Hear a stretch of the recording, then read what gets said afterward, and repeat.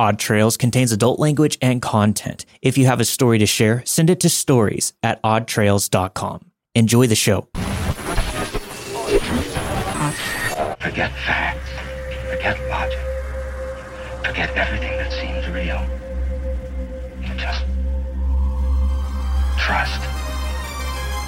Believe.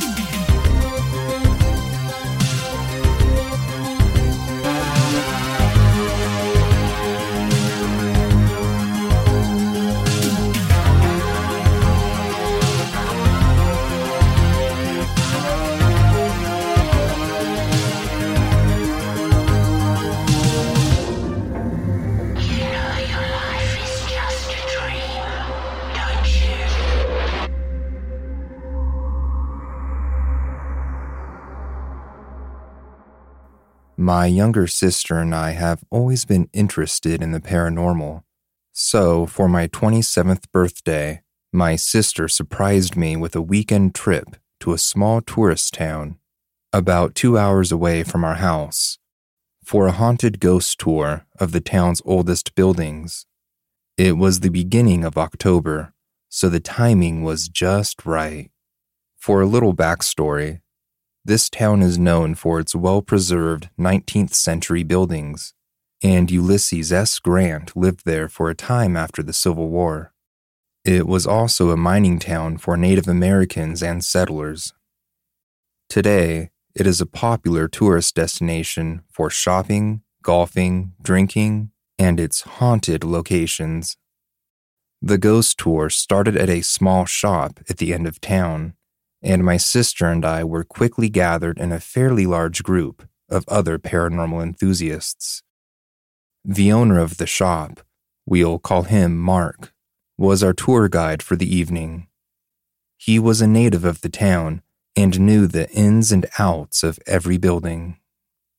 We were excited to hear scary stories about these old buildings from someone who knew what they were talking about. We were visiting 3 of the most haunted buildings throughout the night, our first stop being a building that was converted into a wine bar. Mark encouraged us to take lots of pictures in case we caught any orbs or apparitions. I wish I could tell you the rich history and haunted happenings that went on there, but what happened to me and my sister pretty much clouded my memories of that night altogether. Mark placed several EMF devices on the table in front of us and invited us to share the devices and use them around the wine bar. He explained that a green light meant it was on, a green and yellow light meant mild activity, and green, yellow, and red lights, along with a beeping noise, meant paranormal activity. My sister and I turned to each other with excited expressions on our faces. We thought we'd be sitting around listening to stories all night, not going ghost hunting. I was a little skeptical about using the device, not out of fear, but I didn't think they actually worked, just based on the silliness of ghost hunter shows on TV. But when was the next time I would be given this opportunity? Might as well try. While everyone started at the front of the store, we went to the back to start our investigation. The wine bar was pretty standard, but the back area was a little odd. It had a storage closet and an exposed staircase that led to nowhere. There was no door at the top, and there was no second level to the bar, so the top stair was just above the ceiling. It was very odd. My sister started scanning the area and got little to no activity on her device. I decided we didn't have any restrictions and opened the door to the storage closet. The closet was empty and pitch black, and a feeling of existential dread washed over me. Suddenly, the silliness of these devices didn't seem so silly anymore. There was no way I could convince myself to step inside the closet, but I needed to know if this place was actually haunted. Sure enough, as I slowly stuck my arm into the closet to get a reading on the EMF device, it lit up, green, yellow, and red, and then beeped so loud it was almost comical. My sister and I both let out some pretty embarrassing shrieks, which alerted the rest of the group of our findings. I jumped back from the closet and slammed it shut, and my sister and I were both spooked, to say the least. Mark and the rest of the group came over and asked what happened, and when we explained, everyone wanted to turn to examine the closet. Surprisingly, though, no one else's EMF reader lit up the way mine had. I watched everyone go in one by one, but nothing ever happened. My sister took the opportunity to start snapping as many pictures as she could, and even went as far as ascending the staircase to nowhere to take a few shots. The entire ordeal left me feeling uneasy for the rest of the tour, so much so that I don't remember the rest of the stories Mark told, or what we learned at any other building. The next morning, my sister and I woke up in our hotel room and rehashed the night. It wasn't until that moment that my sister remembered all of the pictures she took. She started scrolling through and gasped at what she found. In the picture was the staircase to nowhere, with what looked like a hand gripping the banister, as if walking down the stairs. I asked, were there any designs on the banister? It might be a raised piece of wood. And she said no, it couldn't be. We decided when we were shopping in town that day that we'd stop in at Mark's store and show him what we found. When we went inside, he recognized us right away and asked us what we thought of the tour. We told him we were thoroughly spooked and showed him the picture.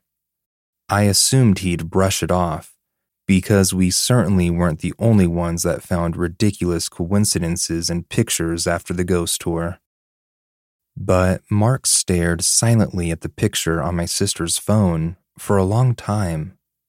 We stood there as he examined it, and after a while, he lifted his head and quietly asked if we could please email the image to him. When I asked if he had ever seen anything like this, he said no. People from the tour usually just catch orbs, or think they found something, but nothing as clear as this. My sister sent off the picture right away, and he said he was going to show it to the owners of the wine bar. While we never received an update after finding this hand on the staircase, I still get a little uneasy whenever we go back to that town and visit the wine bar.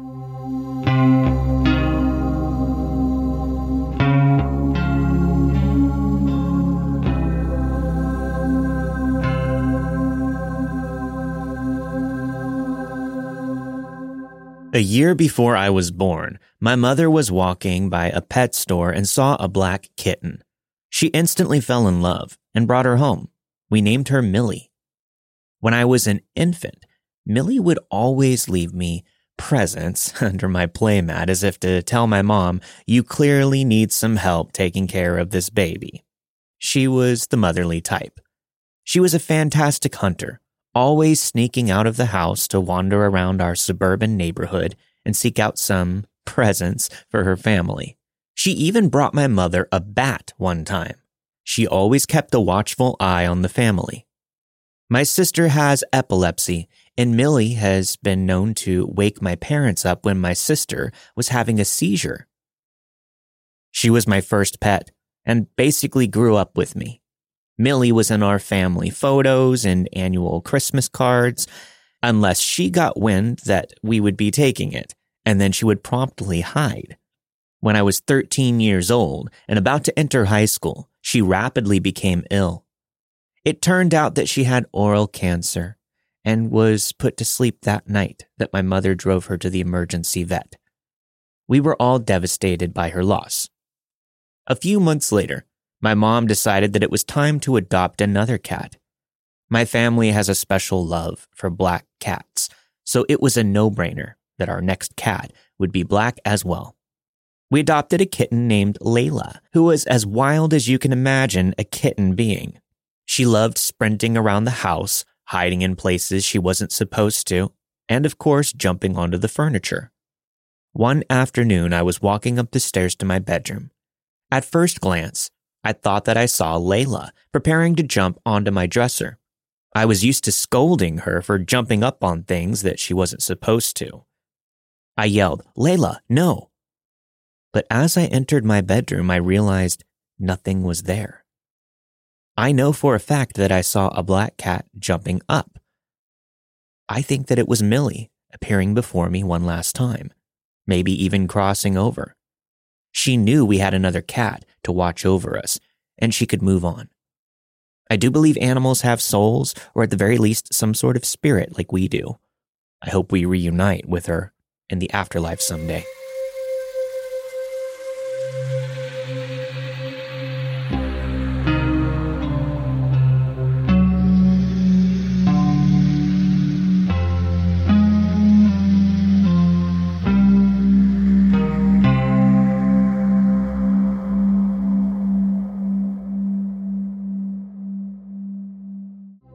In 2015, life led me to the University of Alaska Fairbanks, a place quite different from my Southern Californian upbringing. Excitement and nerves blended together as I embarked on a new chapter in life, seeking knowledge and experiences in this chilly, sub-zero world.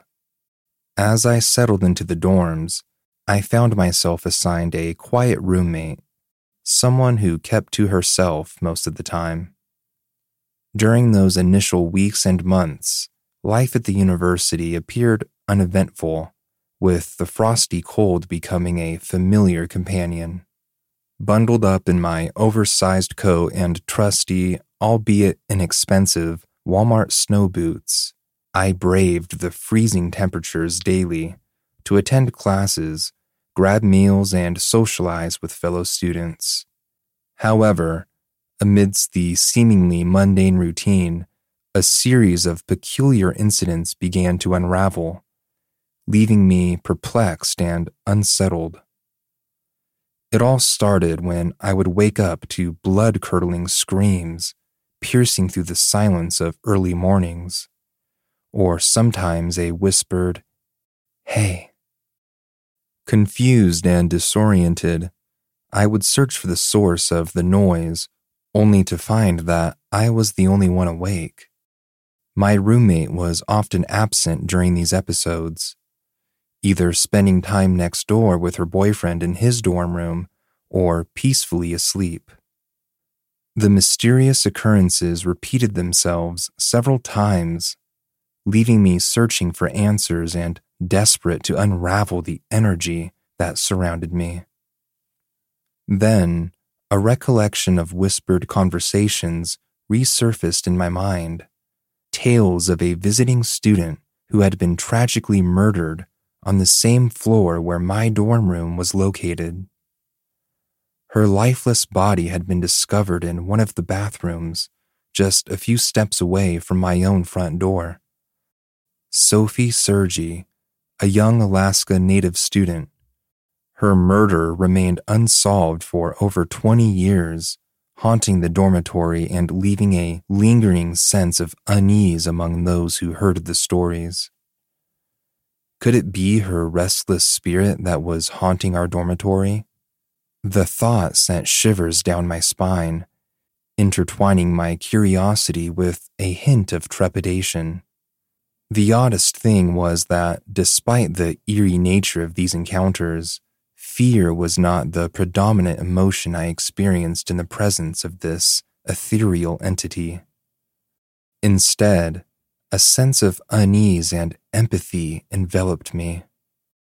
Gradually, I grew attuned to her ghostly presence, perceiving her lingering spirit within the walls of the dorm building. The laundry room, an ordinary space for most, became a hotbed of inexplicable encounters, as if she sought solace amid the whirring machines and piles of freshly washed clothes. And in the sanctuary of my own dorm room, I could almost feel the weight of her otherworldly visits. However, the story of my dorm experiences took an unexpected turn during the summer following my first year, when a new roommate moved in. Let's call her Maria. Maria's arrival brought a new level of fear and uncertainty into my life. She displayed erratic behavior, randomly screaming and mumbling to herself. One night, I woke up to find Maria staring directly at my face, her gaze intense and unsettling.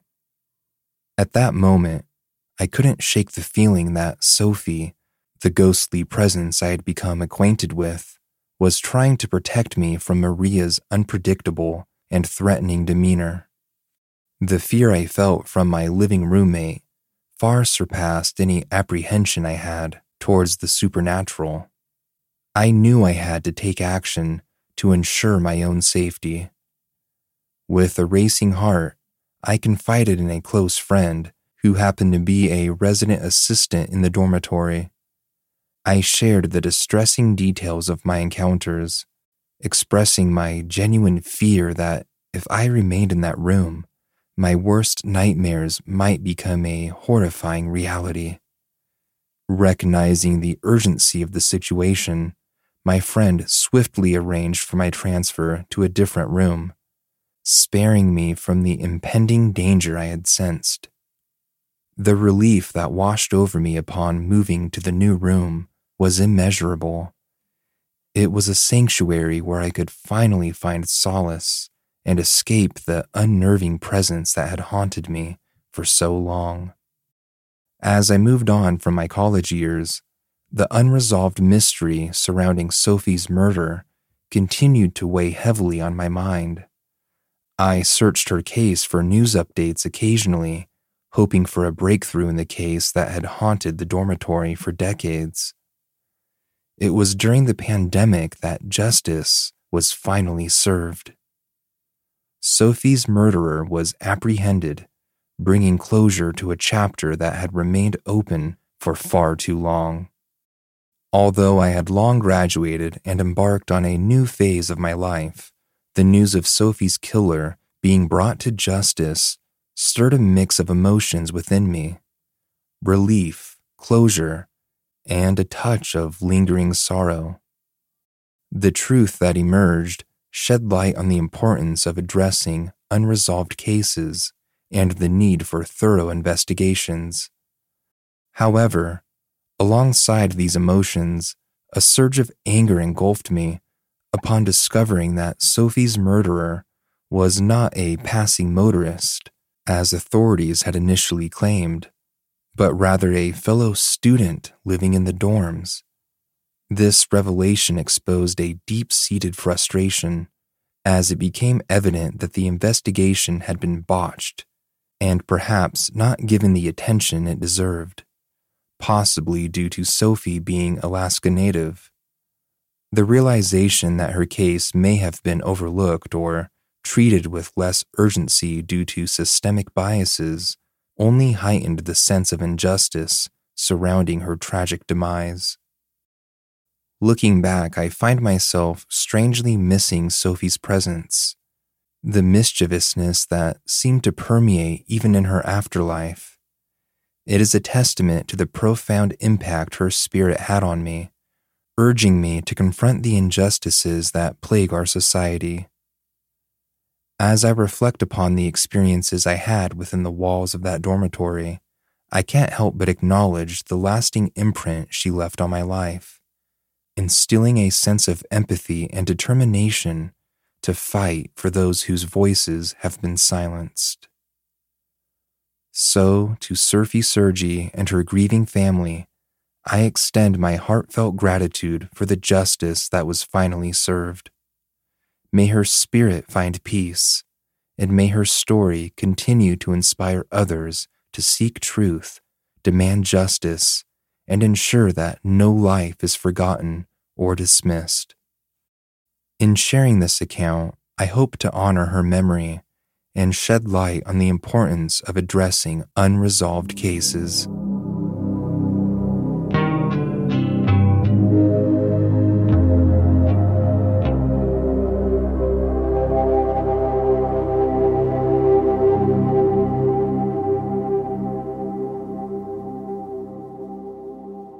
I'd like to preface this with some background context to better understand my story.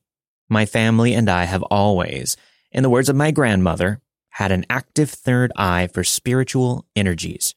Being raised by Filipino immigrants as devout Roman Catholics at the time, good and evil spiritual beings were things that we deeply believed in. My family and I could probably fill a whole book on the paranormal, occult, and spiritual encounters that we've endured and still do. And somehow, by some spiritual link, if one person were to encounter something, we would all collectively feel it. This was most apparent between my 3 other siblings and I, who grew up incredibly tight-knit.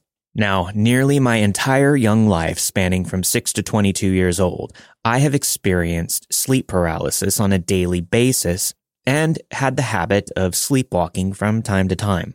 In addition to all that, I also sleep with either my eyes half open or fully open. So, you could probably imagine how creepy it would be for one of my sisters to see me in the middle of the night, idly standing with my eyes fully open.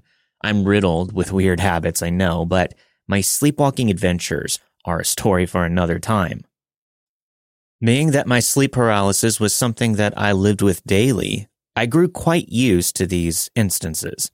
Believe it or not, you can actually train yourself to induce sleep paralysis, which was something I did to better understand what could trigger my experiences and pull me awake from it. What some don't realize is that sleep apnea, or the lack of proper oxygen to the brain, can also induce sleep paralysis. Growing up, I only ever slept on my back, a common position in which sleep paralysis can occur, and with my head facing the ceiling. I knew that this position would produce another experience, but it was the only way I could fall asleep comfortably when I was younger. I've seen shadow people, humanoid beings, and even beings consisting of just bright light during these events, none of which scared or bothered me as long as I adhered to the 2 main rules that my grandmother, the head of the family, instilled when encountering anything. 1, never talk to or acknowledge them. 2, never appear afraid. These beings, or hallucinations, as medical doctors would probably call them, would never usually interact with me, aside from standing at a distance, or, at times, their form would glitch in some way. I did start to notice that as I got older, these things would draw closer and closer, little by little. Again, never interacting with me, just watching. Now, this particular experience that I'm about to share comes with the reminder that you can become vulnerable at any point during sleep paralysis, regardless of how experienced you may be with it. 6 years later, this event still terrifies me. During the late summer of 2017, I was coming up on my final 6 months of the military. I had been stationed at a military base down in Southern California and had to actively document my sleep cycles due to recent unknown interruptions that would wake me up at any hour of the night. This was something one of my doctors instructed me to do as homework, to understand my sleeping patterns. Overall, my sleeping patterns sucked. I was slated for a weekend duty shift that month. Basically, a 24-hour shift that consists of patrolling around your designated building facility and ensuring that no one was doing anything stupid. It usually starts at 7 a.m. and ends the following day at the same time. Being higher in rank usually meant sacrificing your weekend to watch over unpredictable drunkards. 0 out of 10 would not recommend it. Occasionally, people would stop by the duty desk to chat or even drop off goodies to help you get through the entirety of the shift. Sometime in the late evening, a few of my friends who I had let borrow my car that day stopped by to drop off my keys. They stood, holding back laughs and giggles before placing the keys on the metallic desk. You've got to go check out your car," my friend Bryce piped up. My smaller and more mature friend, Maya, rolled her eyes and stated, "These dumbasses thought that it would be a grand idea to wrap the inside of your car with condoms." Military pranks, I know. Now, I've been pretty sleep deprived over the past year on top of working this 24-hour shift, so I was a bit cranky up until this point. I'm not too entirely sure what exactly was said, but I did exchange some pretty unfriendly words with these guys, which at the time was probably blown out of proportion on my part. Thankfully, it was never taken too personally since they're pretty familiar with my wacky sleep schedule and left me to finish out my remaining hours of my shift. By the time the following 7 a.m. rolled around, I was heading back to my barracks room, already unbuttoning my uniform, looking forward to completely racking out for the day.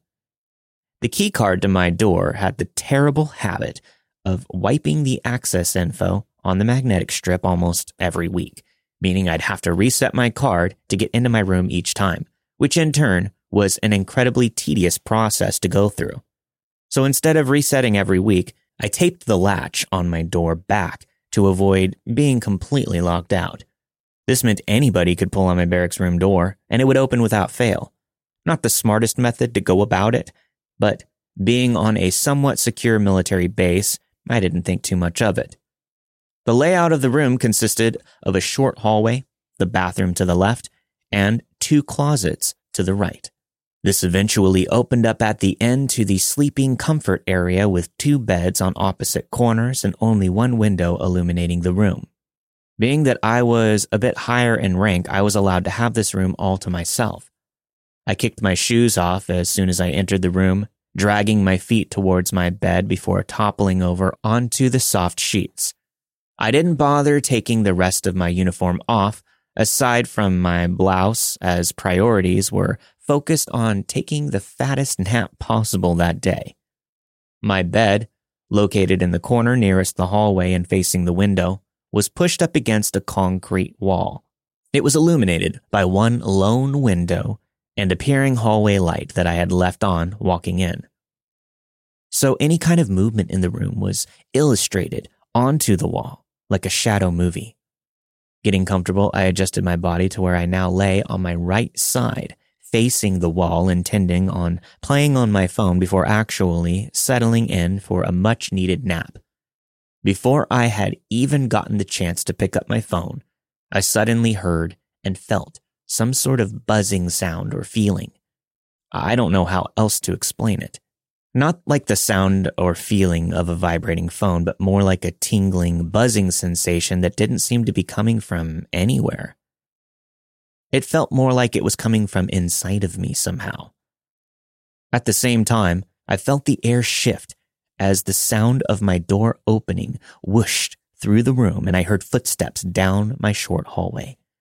The shadows against my concrete wall outlined the figure of a tall man stepping next to me while my back faced them. "Are you awake?" the figure asked. From his voice and shadow, I could tell that it was my friend Bryce, who would often come into my room unannounced. The buzzing sensation grew louder and louder the closer that he got to me. Being still upset from the prank earlier, I pretended to be asleep as a figurative fuck off for him to leave me alone. Still on my side, Bryce just stood there for a few minutes, not moving or saying anything. I was expecting him to jump on the bed or nudge me awake, but he didn't. It was then that I decided to stop playing pretend and actually tell him to fuck off. But as I tried to turn around, I couldn't. I soon realized I was in full-blown sleep paralysis while on my side, something I know can happen for others, but has never happened in the 16 years that I've been coping with it. "You're not still mad at me for earlier, are you?" I heard Bryce say in a taunting tone. My gaze was fixated on his shadow, on my wall, watching his unmoving figure. As I stated before, I was able to adapt growing up to my episodes and learned several tips to break my sleep paralysis if I ever got too uncomfortable. I tried every trick that usually worked, slowing my breathing, slightly moving my fingers and toes, scrunching my face, and even biting down on my tongue, but nothing helped. I was unmovable. I felt my eyes throbbing and my head pounding with this buzzing sensation the more I tried to break my paralysis. And then suddenly, Bryce started laughing, and not like a joking laugh, but a maniacal laugh with no break in sound. Just a consistent, unwavering, maniacal laugh. His shadow stood still for a few moments before slowly warping into something much larger. Bryce himself is a pretty tall dude standing about 6'4", but this thing behind me must have grown to nearly 7.5 feet tall, inches from touching the ceiling. With that, its laugh warped as well. It sounded as if the laughter was on an old record that began to slow down, getting deeper and deeper. At this point, I started freaking out and began hyperventilating. Why was it laughing? I could feel whoever or whatever was behind me inching closer as its size changed and it lightly brushed against my back. The hot breath emitting from this thing slightly swept my hair back and forth as if its mouth were hovering right over my head.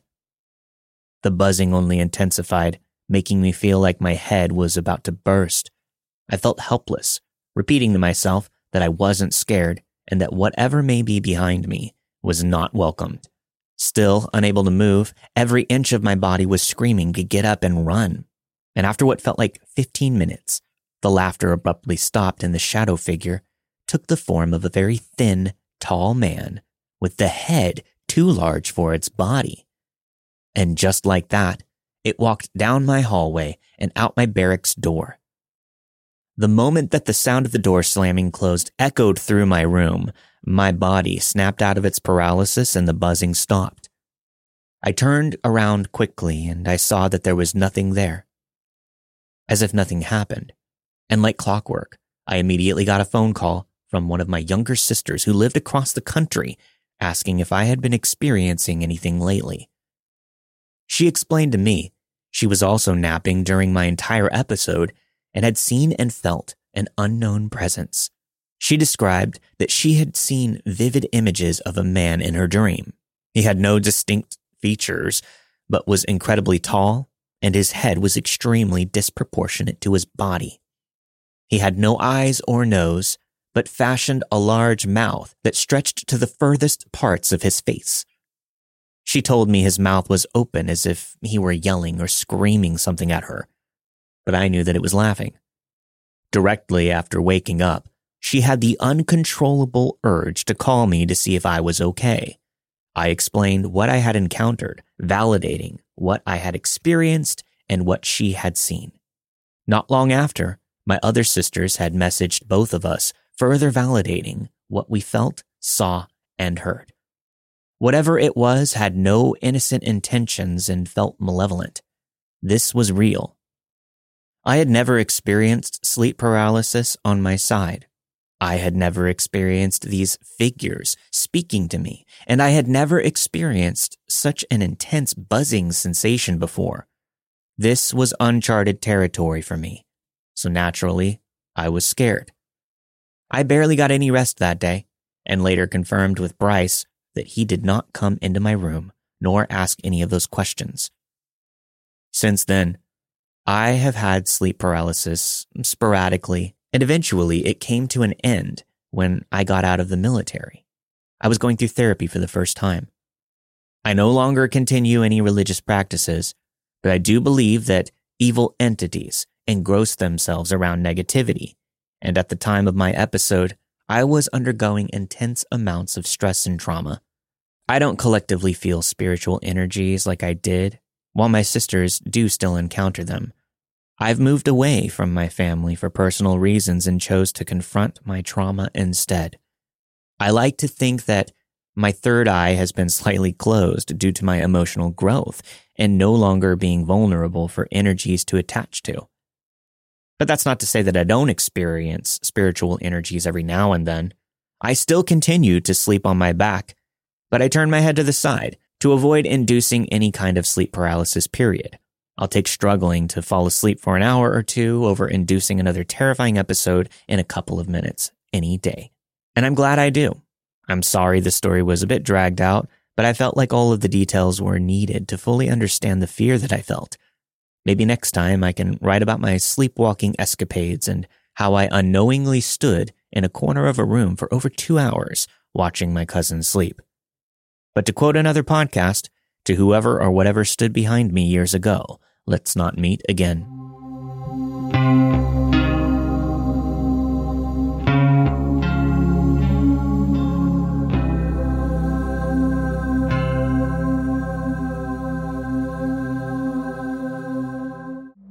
Hi, I'm from the Philippines and would like to share an experience that happened when I was young. There are some memories that are blurry and difficult to explain since it was a long time ago, so please bear with me. Back in 2005, when I was 5 years old, my mother was requested to manage a new spa business in the city. So she decided to bring my 2 older sisters, my younger brother, and my auntie, leaving my father and 2 other siblings in our hometown. When we arrived at the place, it was still under construction since it was an old house. There was a caretaker and other workers present. The house had 2 stories, a basement and an upper area. It was quite big, but I didn't explore all of it and have forgotten some details due to the passage of time. I do remember the large house, the hallway with many rooms, since it was built for a spa, and that we stayed in the basement area. During the nighttime, as we prepared to sleep, we would hear a dragging chair and creaking footsteps on the wooden floor. We initially thought it was the caretaker and brushed it off. The following morning, my auntie asked the caretaker if he was the one moving the furniture around late at night. But he denied it. He claimed he had not gone to the upper floor and had slept early. The caretaker also shared that the house was haunted. He often heard footsteps on the second floor when there was no one inside, and sometimes saw a woman wearing all white with very long, dark hair. Nighttime always made me anxious and scared. To distract ourselves from the noises above, my auntie would turn on the radio every night and we would listen to music. After a few weeks, the haunting occurrences and sounds from upstairs stopped, and the construction of the building was completed. To celebrate the finished construction, my mother and auntie decided to throw a small party where they drank alcohol and talked all night. Meanwhile, I was playing with my siblings. At some point, my mother's coworker, Rose, excused herself to go to the bathroom. When she didn't return, my mother became concerned and went to go check on her. To her shock, she found Rose on the ground with blood on the tiles. Rose's face was very red, and her eyes were dilated and dark. She was also banging her head against the rim of the toilet bowl. My mother called for my auntie's help, and they brought Rose to the shower room to cool her down and clean the blood. Rose was in a wild state, desperately trying to break free from my mother's grip. She pleaded and cried, saying things that my auntie had been hiding, which was surprising since they weren't that close. Rose's behavior was erratic and strange.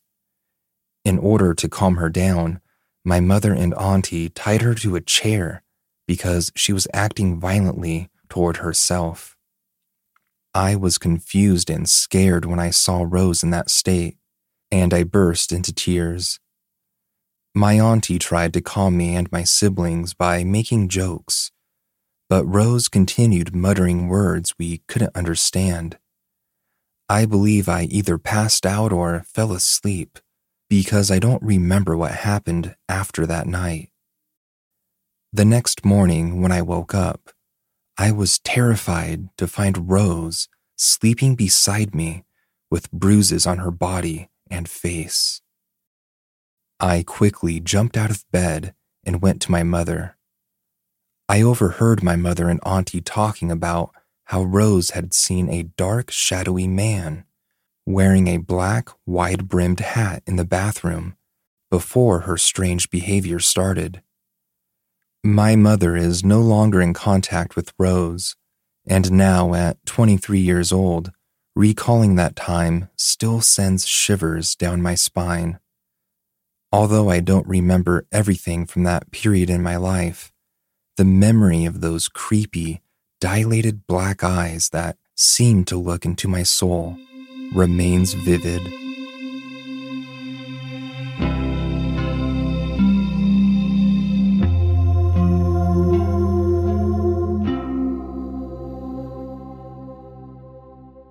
That story with Sophie Sergi was really sad, to say the least. Mm-hmm. It sucks that it took 29 years to find the guy who did it, but like the author said, I'm glad that there's at least some closure now. Yeah, definitely. And they finally found the Golden State Killer after 27 years. Yeah. It's always nice to see these cold cases finally getting solved. Absolutely. And the Zodiac Killer left some DNA on his stamp, so hopefully he's sweating bullets as technology improves. What are your thoughts on the movie Zodiac? Have you seen that one? I'm a big Jake Gyllenhaal fan, so yeah, it's a good one. It's long, but I like it a lot. I do too. I love that one. I have a affinity for crime dramas that have to do with newspapers. That and Spotlight are two of my favorite movies. Yeah, and Prisoners, another Gyllenhaal movie. Oh yeah, Prisoners is really good, really dark. Speaking of dark, the story that was shared with the show this week about sleep paralysis that I told was pretty intense. Now, I've had sleep paralysis on and on throughout life, and we've talked about it in the past. I don't remember. Have you had like genuine sleep paralysis and or seen shadow people? I've had sleep paralysis maybe once or twice, but it didn't have any of the shadowy figures or the pressure on the chest or impending doom. Just a sleep awake state. That's about it, where I couldn't move. Yeah, I've talked about the one where I had it felt like somebody was like shushing me, like pushing their fingers into my lips, and my lips were actually moving. And my wife saw this and she was freaking out. You know, I feel like I've told a million stories on this show, but the one that stuck out for me that I don't think I've actually talked about on the show, if I have, I apologize, but in relation to the story that I shared about how he saw a friend materialize. He only saw their shadow, but he saw them materialize and they morphed into something else. That was pretty wild to me because I remember seeing a young girl when I was house sitting for my parents, and all the weird stuff like the alien encounter with the weird black handprint outside of my window, that all happened at my parents' house. Every weird thing that happens to me always happens at my parents' house. Anyways, I'm house sitting for them, sleeping in their bed. I wake up and I can't move, but I can move my eyes. I look to my left. I'm on my back. I look to my left, and there's like this young girl, like maybe 18, 19 years old. And she's like dressed in emo attire, like early 2000s, like dark eyeliner, like the low rise tight jeans with the studded belt, like very stereotypical early 2000s emo kid attire, including hair and everything. And I didn't feel anything malevolent about mine. Mine was so peaceful. It was like she was just there watching me in my sleep paralysis, almost like watching over me because, like I said, it wasn't malevolent. And she slowly just faded away and disappeared. And there was nothing there. And I woke up out of my sleep paralysis. So while it didn't morph into anything, it was a person, not a shadow person. You know what I mean? It was like a ghost, not like the typical shadow person. Was she translucent at all, or was it just a human full in the flesh? It's hard to remember because it's, you know, it was like a sleep paralysis experience. And it was such a short experience and it was so long ago. I would say probably slightly transparent. Okay. That's how I'm remembering it. I don't know if that's actually how it was, but that's how I'm remembering it. But we all know our memories are kind of screwed up and we misremember all kinds of stuff. So it's hard to say. Yeah, seeing figures during sleep paralysis is definitely scary. But a couple of the stories in this episode involved the author waking up to see an actual person staring at them. Yeah. And I think that's one of the scarier, seemingly innocuous things. Exactly. Mine should have been scary because it was a person staring down at me.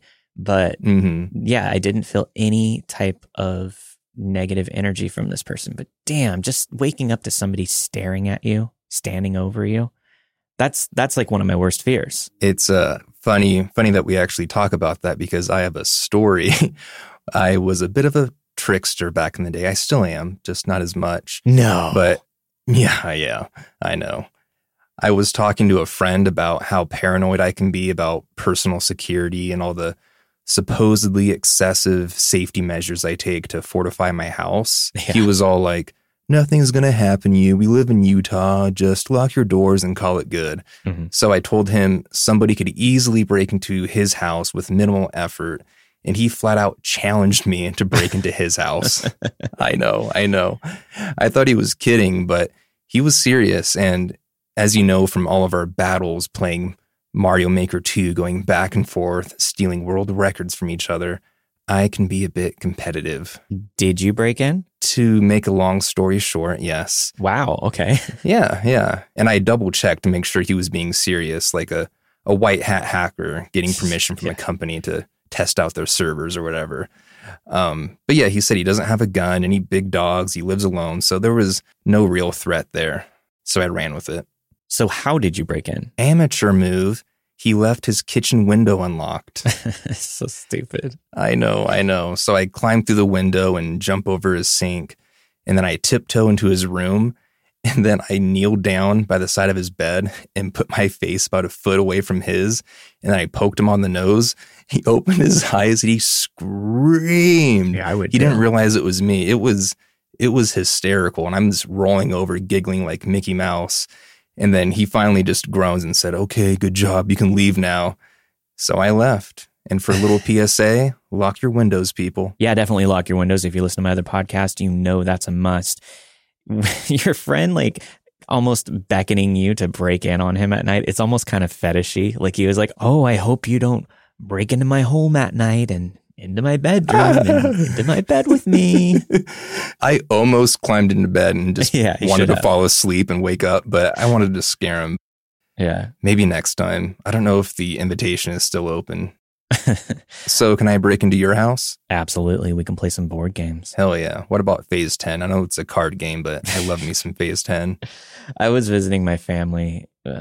I've visited my family quite a bit in the last few weeks just due to some family stuff, but we were playing Phase 10 and my mom changes the rules. Like, she takes out the skip cards because she thinks that it's mean. And I forget what the other rules she changed. It has something to do with like the number of rounds or something. I don't know. But she changed all the rules, and my aunts, her sisters, make fun of her for it. But I kind of find it endearing. She just wants it to be like a friendly, fair game. No skipping each other. That's mean type thing. I did enjoy the game, but it was the same problem that both me and my wife have, where I had to learn the new rules to play the new game. And maybe it has something to do with being older and having a hard time learning new things. But I have the hardest time learning rules to new games and board games that aren't, obviously aren't video games. My brain won't retain it. And I get so frustrated trying to learn a new game. For instance, we bought this Goofy Movie board game that just came out just because it was like, oh, it's a Goofy Movie. It's a kid's game. We should be able to learn to play this in 10 minutes and just get started. I mean, multiple pages of rules and all these things that you have to keep track of. And the scoring was just so stupid. It was just like, why can't this just be like Candyland where I roll the dice or something and I move my character along, I pick up a card and it tells me what I got or didn't get. You know what I mean? Yeah, instead they give you the D&D Dungeon Master's Guidebook and you have to memorize 300 pages. Yeah, you gotta beat Powerline to his concert or something. I don't know. It's weird. But yeah, I have a hard time with learning new games. I have a hard time with board games, period, anymore. I think I'm just ruined by video games, honestly. Yeah, that's why I stick to chess these days as far as board games. You learn the rules, you get good at it, and that's it. That's it, baby. Who needs board games when we've just installed World of Warcraft? Let's hop on after this. Oh my God. Yeah. I know. I don't know. I don't know if I'm going to be able to commit to this just because I can already see how much of my life it's going to consume. We had a lot of fun. I'm down to continue doing it. I think we played like a couple hours. I'm down to continue doing it as long as it's something that's doesn't take up any more time than we normally spend together playing video games. You know what I mean? Exactly. I can't either. The amount of time that we play Fortnite rather than playing Fortnite and WoW, and just forgetting about our families. Let's definitely, as long as we can do it in moderation, I'll play. But I hear it's not necessarily possible to do that with WoW. Yeah, I feel like we cut it off at 3 a.m. That was pretty responsible. No, I feel like shit. I know, same. Yeah. But whatever, sounds good. Let's get out of here. All right, thanks everybody. This week you have heard Staircase to Nowhere by Morgan, Millie by Megan, Haunting of an Unsolved Fairbanks Dorm Murder by Alana, Why Was It Laughing by Sora Bozu, and finally Rose by O'Burry. All of the stories you've heard this week were narrated and produced with the permission of their respective authors. If you have a story to share, send it to stories@oddtrails.com. And don't forget to sign up for our Patreon if you want to get access to ad-free versions of all of our episodes at a higher bitrate for the best listening experience. Also, check out all of my new episodes of my other podcasts, Let's Not Meet a True Horror Podcast, Welcome to Paradise It Sucks, and the Old Time Radiocast at crypticcountypodcasts.com or wherever you get your podcasts. We'll see y'all next week. Stay safe. Peace out.